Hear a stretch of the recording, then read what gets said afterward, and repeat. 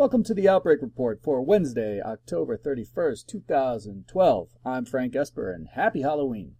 I'm fielding a lot of calls today regarding the concerns for infections after all the flooding occurring in New Jersey and New York following this week's Hurricane Sandy. The biggest concern is the contamination of the water supply from all the floodwaters. The biggest point that I can make is that widespread outbreaks of infections after hurricanes are not common in the United States. The reason is that many of the deadly pathogens like cholera and typhoid just don't exist in the United States.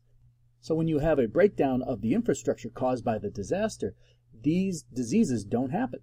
Now, we do expect there to be increases in diarrheal illness as well as respiratory tract disease, and this comes from the fact that there's going to be a lot of people that are going to be in shelters. It's going to be very difficult to maintain personal hygiene as resources are scarce. It's important to realize that many of the infections are going to be very mild, very short cases of diarrhea, colds, and flu.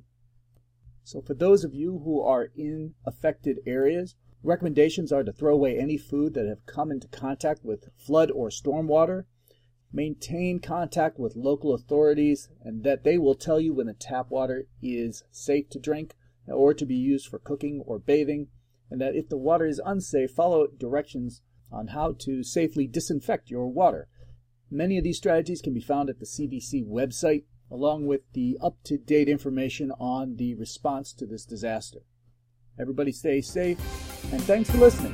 This is the Outbreak Report for Wednesday, October 31st, 2012.